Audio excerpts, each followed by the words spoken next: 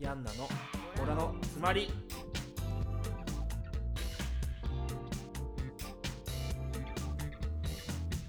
ボラ、それは出世魚であるトドの一つ前の成長段階を表す前である。中年アラフォーを迎え、大人になりきれず人生に迷い、苦しくも切ないボラのような日々を過ごす者たちが集う場、それがボラの詰まりである。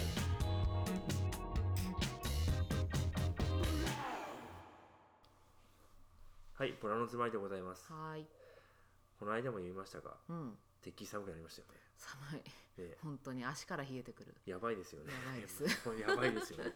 で、寒くなったってことは、当然服装にも気をつける感じになりますよね。本当に。これあれかな、ボラ詰まりのキラーコンテンツこれ。ね。もうファッション特集ね。ファッション特集。この辺でいこうかと思うんですよ。で、はい、今回は実は、ファッション特集とは言いながら、どういうことやろうかって思ってるんですけど、アウターですよね。アウターね。やっぱ寒くなってくると、アウター着るじゃないですか。はい、で、こういつもというか最近と思うんですけど、重いアウターってかっこいいですよね。わかります。なんかね、ヘビーデューティーという言葉があると思うんですが、ちょっとかっこいいんですよ。ただやっぱりペライアウターってちょっとやっぱ心もてるとか、なんか寒々しいじゃないですか、見た目が。まあね、まあでもそれってこうなんだろう、外の気温に合わせたってことではなくて、そう見た目、そういうことなのかな。見た目でも、気温にもあると思うんですけど、なんか切ないという心もとないというか、なんかあると思うんですよ。でこの辺をちょっと実は、近々多分今話そうと思ったんですけど、これ多分根深そうなんで、ちょっともう一回やり直します。そうですね。で、そういうふうなこれアウター特集だったりとか、そういうのもいいかなと思ってて、例えばね、そういうのを結構気にする方いると思うんで、これはちょっとまた仕切り直しでまたやりますんで、もっとアウターが必要になった時に、そうですね、もっと寒くなってアウターが必要になった時にまたやりたいと思います。っていう話を今してましたけど、ニジさん、今日なんかマフラー、あったかそうですね。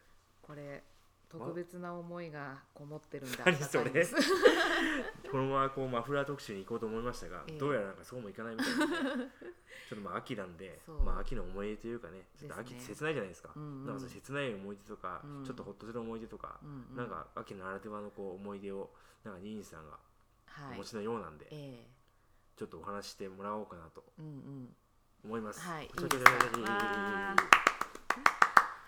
ですね。意外と普通ですね。このマフラーは、どんなマフラーなのこれ？これペイズリー柄。黒地にペイズリー柄のニットですね。で、ハリウッドランチマーケットっていうハリアンですね。ブランドのやつです。で、これを買ったのがちょうどで、かなり物持ちいいんで、私これ短大生の頃だったんで、何年前？20じゃないね。19、8年。17、8年前か。そんなもんか。に買ったやつなんです。てか物持ちめっちゃ良くないですか？物持ちいいよね。だってニットってね、持たないよね。そうですっごい気に入ってて、でなんで気に入ってたかっていうと、私がすっごく好きな、ショップ店員さんがいまして、ショップ店員来ましたね、また。私の大好きなショップ店員さんがいまして、で私たちのその暮らしてるところでは、っていうか、一番おしゃれと言っても過言ではない。違う。僕はよくわからない。お店ね。ショップ、お店がね、なんかやっぱりこうその年代の子はみんな行ってるだろうっていう。その各地方にね、こうちょっと大きいセレクトショップってあると思うんですよ。ね、だそこの一つでしょ。そういう感じでしょ。そう、セレクトショップで、なんかこうあんまりね、他にこう量販店っていうかそういうところにはないような、普通のブランドっていうかね。今みたいにね、ファストファッションとかザラとかユニクロがない時代なかったですからね。そこに通ってて、で私の大好きなショップ店員さんがいたんですけど、勧められたものを大体買うっていうね。バイト代すべてつぎ込むっていう。ぶっちゃけカモですよね。もうネギ背負って行きましたけど、そこでそう勧められて買ったお気に入りのマフラーなんです。そうなの。そういう思い出が詰まってんですか？思い出詰まってますね。もう散々通いましたからね。なんか買った時のこととかなんか覚えてるんですか？買った時はなんだろう、でも基本多分メンズのものが多かったんだよね、あのお店、はい、だけどレディースでも全然着られる T シャツとか、あとバッグとかは買ってたんですけど、そういうのとかまあやっぱりその18、9、18区かの頃にはそれなりに値の張る2、3万とかするものだったんで、大体のものが、だからもう分割にしてもらったりとかして、完全にファッションホストですよねファッションホストにドハマりしてる状態ですよね。そう分割してもいいよみたいないいんですかみたいな感じで、で分割するから何分か、例えば3万円を3分割するとするじゃないですか、そうすると1万円ずつ毎月っていうかこう、行きますよね、払いに。そうで払いに行った時に結局また次の品を買うわけですよ。でそれをまた分割しちゃうから、なんか本当エンドレスっていうか、雪だるま方式っていうのっていう感じでもうすごい買ってて、それちょっと前に徐々に問題になったあれですよね、分割のやつですよね。そう本当にね、後払いみたいなやつね。後払いだっけ、あれはね若者には酷よ、でも若者だったんでしょそうあの時はね完全にホストでハマってるお姉ちゃんじゃんそれ。本当に会いたいがために行ってたみたいな。すごいな。欲しいもんだったからいいんですけどね、分割払いにすることによって会う口実も増えるわけだからね。それはやるよね。だからなんか信用全然利息もつけないし、もちろん、でその信用問題なんで、こうその人の信用を失わせちゃいけないんで、まさかね遅れたりもできないし、絶対こう行くわけですよ。そんなにおしゃれだったんですか、その人？どうなんだろう、顔が好きだった。見たらそういうことね。おしゃれでしたけど、もちろん。でもすごくね、やっぱショップ店員さんって優しいんですよね、誰にでも平等に。だからすごい優しくて、その上買うから優しいじゃないですか。もちろんその前言ってたね、その田舎のショップ店員冷たい問題もあるでしょうから、金出すやつはなんかね、それは優しくなりますよね。おどうもみたいな、もうなんか常連感も味わいつつのみたいな、その頃の年代にしてみたら、そんな楽しいことないじゃないですか。もうなんか私ここの常連だわみたいな感じの気分で行って買って、でも短大卒業してから東京に行ったので、多分その前ぐらいからだんだんこうお金にもシビアになってきて、で私なんかちょっとバカなことやってたかなみたいな感じで徐々に減らしてって、最終的に多分全部払って、それからあんまり行かなくはなったんですよね。そうなんだ。だから綺麗な思い出のまま、終わったんですけど。皆さんこの思い出綺麗ですかね？綺麗でしょ。お金はそれで待って、一回ねすっごいドキドキしたのがあるんだ。いや全然ないんですけど、っていうかね、なんか私お店に行く途中でたまたまその店員さんもなんかランチの帰りかなんかで外で会ったんですよ、店の中じゃなくて。店外で店外なんていうんだっけ、店外デートでしょ。そう同伴出勤だ。たまたま会って、でちょっとなんか小雨が降ってて傘をさしてくれて、ちょっとあいあい傘したみたいな、もうすっごい嬉しくて、その時なんかでもね、ちょっといい、そのシチュエーション的にはすごくね、こういい雰囲気で、店まで10メートルぐらいだったんで、あっという間に終わっちゃったんですけど、同伴出勤して、短かったね。悔しいって、でも10メートルだからいい思い出なんですよ。確かにそうかもしれない。シチュエーションとかね、そのタイミングとかね、それが多分2キロとかってもしんどいんで、確かにまだ疲れるのかってだんだんなんか喋ることねえなみたいなね。そう向こうも気遣っちゃってね。確かにね。そうなんだ。でそれがね、つい最近ひょんなことから、その店員さんのその後っていうのが分かってしまって。そうなんですか。そうなんです。なんかこう遠い知り合いの知り合いの知り合いの知り合いかの方がやっぱりその地元ではすごい有名なお店だったからなんですかね、知ってて、その店員さんのことを、で今工場で働いてるよっていう、工場みたいな、工場みたいな、憧れのだよね、工場みたいな感じでね。工場が悪いわけじゃないんだけど、そう、分かる分かる。そのでも工場のレーンに立ってんのかなと思っちゃうと、なんかそっかみたいな。そうだよね、だってあんなに憧れてたんですよ、ショップ店員で、めっちゃかっこよくて、しかもなんかちょっと上がってきちゃってるみたいなことを聞いて、上がって髪がってそうそうそうそう、なるほどね。当時もちょっと怪しかったんですけど、そうなんだ。ただ髪型でごまかしてるかなみたいな感じの、そこは目に入らなかったので当時は。なるほどね。だから絶対 Facebook で検索しまいと思なるってます。ほど。それ帽子かぶってんじゃないですかね。そうかな。おしゃれなんでしょうって。そうかな。おしゃれ。いや今もおしゃれであるとは思いますよ多分。でも結婚してないって言ってたな。そうなんだ。言ってましたよね。まあぶっちゃけね、僕も僕が教えたんですけど、その話。そう。違う。まあそっか、結婚してない。そうなんだ。多分。なるほどね。そうなんだ。そうです。なんかいい思い出というかね。ですね。これがまあ秋の思い出です。なんか映画的なね。寒くなってくるとこのマフラーをして思い出す。そのマフラーをするために思い出す。そうなんです。なんかでもいいっすね、そういうこう感じ。ね。まあ誰も持ってるもんだとは思うんですけど。山さんはなんか秋の思い出ありますか？僕ファッション系ではないかな。まあ全然関係ない思い出というか、まあ秋になると必ずこういうのを見るかなっていうのは、でもあったわ。秋の思い出あったな、ファッション系で。やっぱ僕も22、3ぐらいで、まあ今でもそのなんていうのか、服装のその見本にしてる師匠みたいな人がいたんですよ。その人知り合ったのがその頃で、でやっぱりなんかその当時めっちゃ太ってたんですよ僕。そうなんだ。太って今よりでも15ぐらいあったんですよね。でそれをちょっと落とすって言って落として、体重を落としたと、次は見た目だってなんかその、いろんな友達にそのファッションの着方だったりとか、友達ショップ店員がいたんでそこにちょっと出入りするようになったんですよ。でそこで服を買い始めていた頃だったんですね。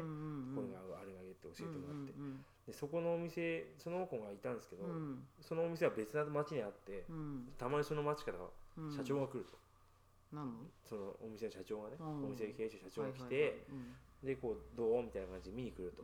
でだからたまたま行った時に、そのお店に僕もいつもより買いに行ったら、そのいつも僕の友達ともう一人だからめっちゃかっこいいやついいんですよ。かっこいいですもん、そのなんていうのかな、見た目とか、その顔がいいとかじゃなくて、もう年も多分ね、その頃頭も40超えてたのかな、の人で、まあ山本さんって言うんですけど、山本さんもうなんていうのかな、その完全に自分のスタイルが出来上がってるんですよね。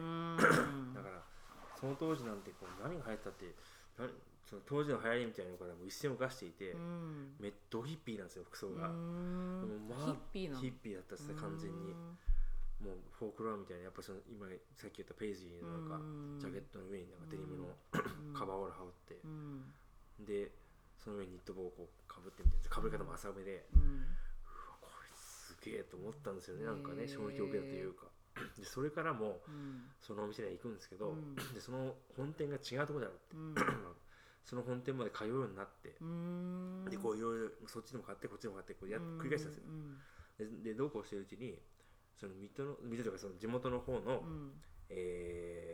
お店で友達のところでちょっとフライヤーを作りたいっつって、フライヤー作ってくれないかって話が来て、で作ったんですよ僕も頑張って、マジっすかっつって、で結構作ったら、自分でもできたなと思ったら、すごい喜ばれたんです、かっこいいっつって、でそのお礼でその店長からちょっとビデオをもらったんですよね。そのビデオとかなんだっけな、ディクショナリーっていうフリーペーパー知ってますか？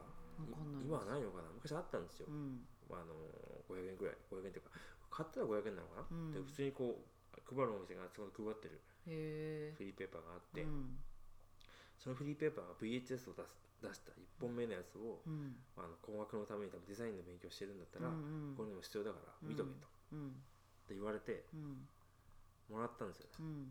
それがなんかすごいこう嬉しかったんですよ、でそれでこの仕事やっていこうってさらに決めたというか、そういうのが確かあったっていうのが秋の確か秋だったんだよな、そんな思い出がありました。なんかすみません、2時間ほどパッとしなくていやいやいやいやいやじゃあそこでお手本、将来のお手本を、完全に、今でも引っ張ってますもんね。なんかその年取ってからかっこいい人って、なかなかいないじゃないですか。こう誰にも有無を言わせない自分のスタイルがある人、でなかなかいないですよね、でもそういう人ってだから60とか70になってもめちゃめちゃかっこいいし、そういう人になりたいとは思いますけどね、その時やっぱ憧れたもんで、こういう行くべきなんだろうなと思いましたね。なんだかわかんないですけど、でも結構でもそういうのってこうさっきのね林司さんの話じゃないですけど、やっぱある時期すごいかっこよかったし、例えばちょっと上ぐらいの人って、例えば何年後とか十何年後に見かけた場合、やっぱそこを維持してるか維持してないかっていう、とこってこうすごい大事っていうか、ありますよね。確かにね、できれば維持してほしい。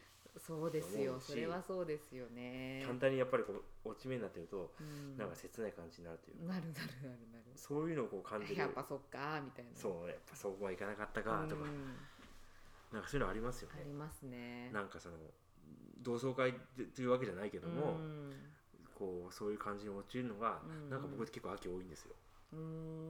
なんか、別の友達とかでも、10年ぶりに会ったやつとかってこう見かけたやつとか、なんかいいやつになってんじゃんとか、反対にこうパッとしねえなとかってやってるのがなんか秋なんですよね。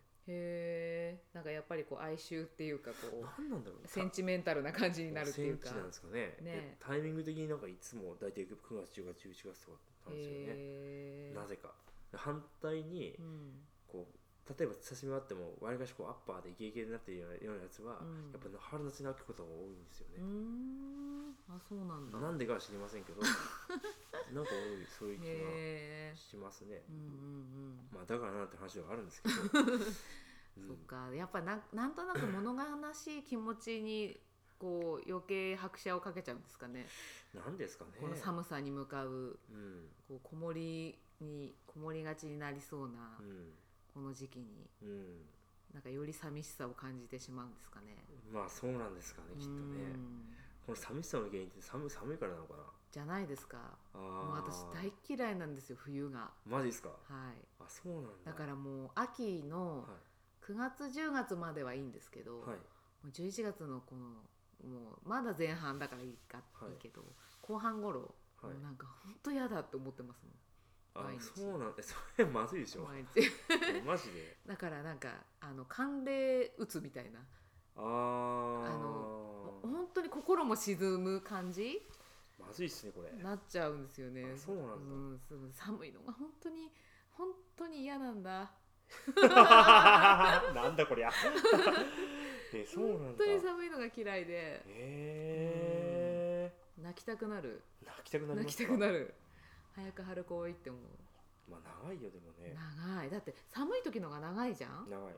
秋も寒いし、冬も春も寒いでしょ、夏以外寒いんですよ。もう私向いてない、ここ。夏以外寒いってすごいな。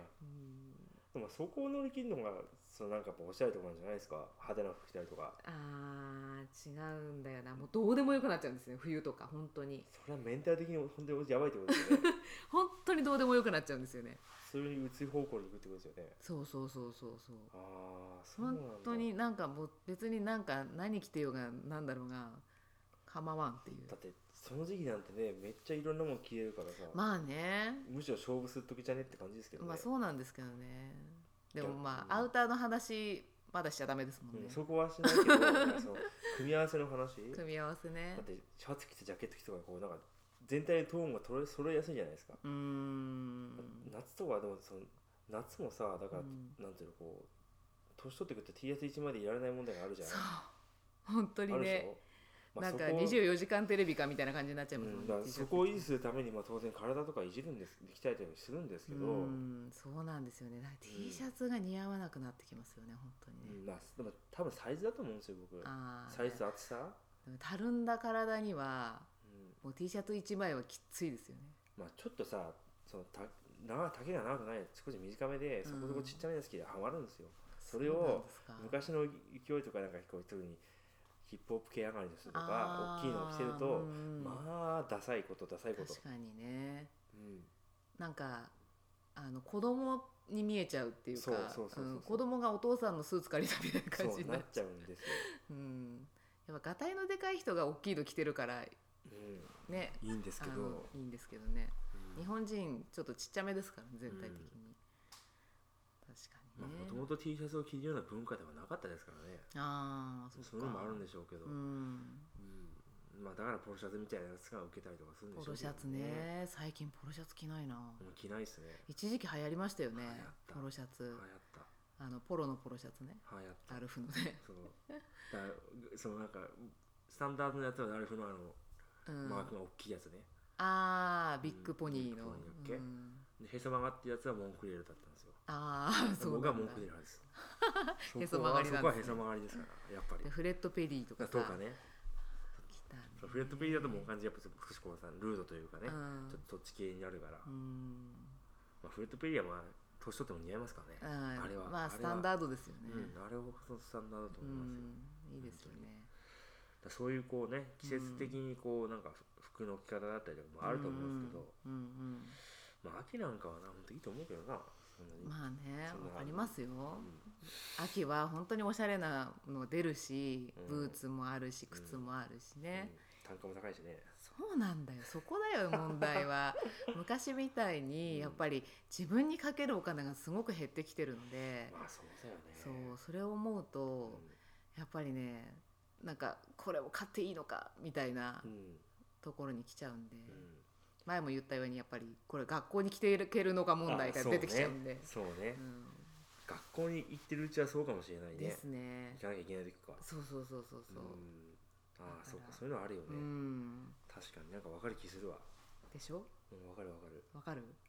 まあ自分が仮にその子供のことで学校に行くようになった時、でもごめん買えねえわ。今のは行くわ。でも男の人はねそんな気にしないだろうから。まあね。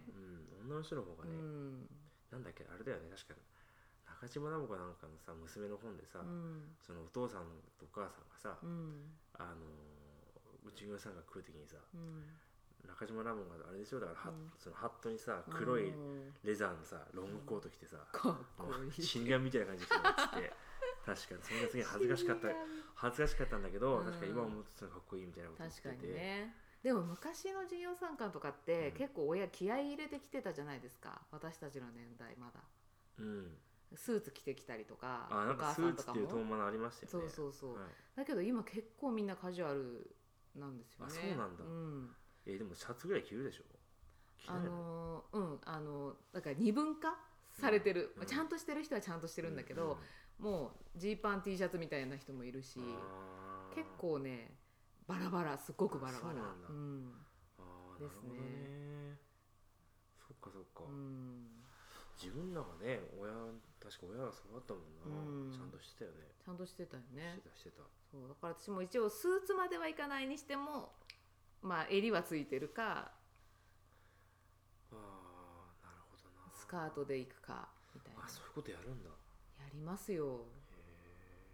なんか一応なんか自分も気が引き締まる思いというか、まあそれは先生に対してのね、敬意というか。なるほどね。授業参観次何着てこうかな。つなぎでいいじゃん。つなぎ迷彩の？自衛隊だよ自衛隊。自衛隊って呼ばれるの目指そうかな。いいじゃん。自衛隊って呼ばれるんだよ。まあそんぐらいもうねやっちゃってもいいのかなっていう気もするんですけどね。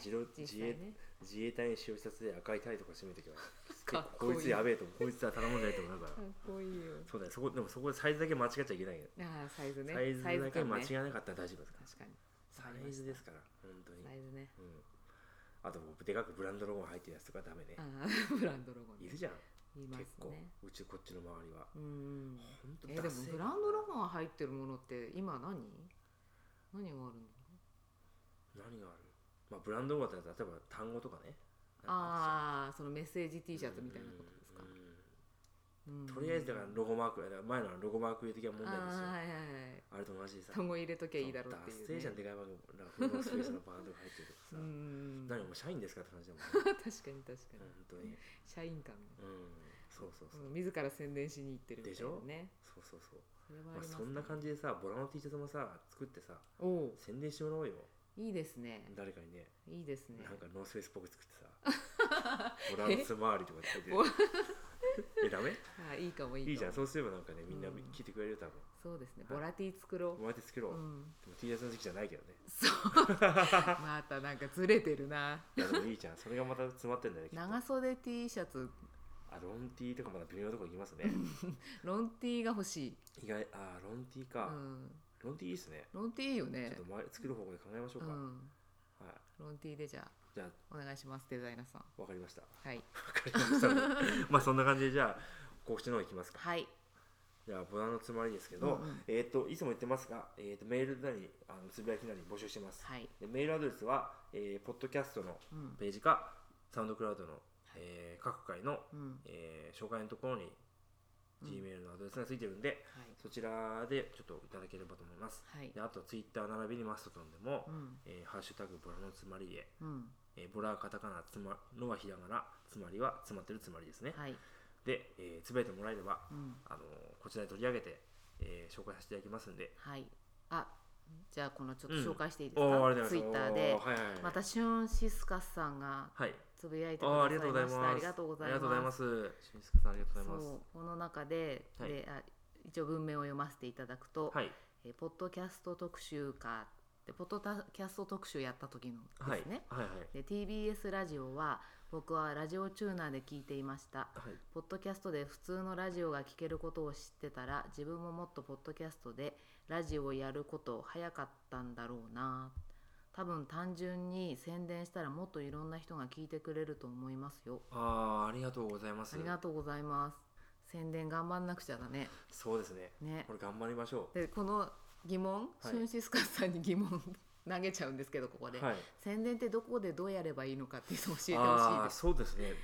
それはちょっと教えてほしいというかね。まあお前らで考えるとかもしれませんが、ちょっとでもすごいきっとすごい活動されてる方なんでいろんなノウハウがあると思うんで、できましたら教えてください。ご教授くださいませ。お願いします。はい。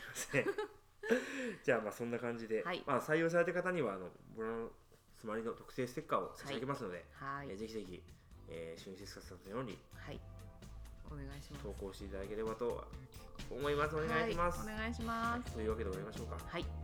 ボラのつまりでした。お送りしたのはリンジー&ヤンナでした。ありがとうございました。ありがとうございました。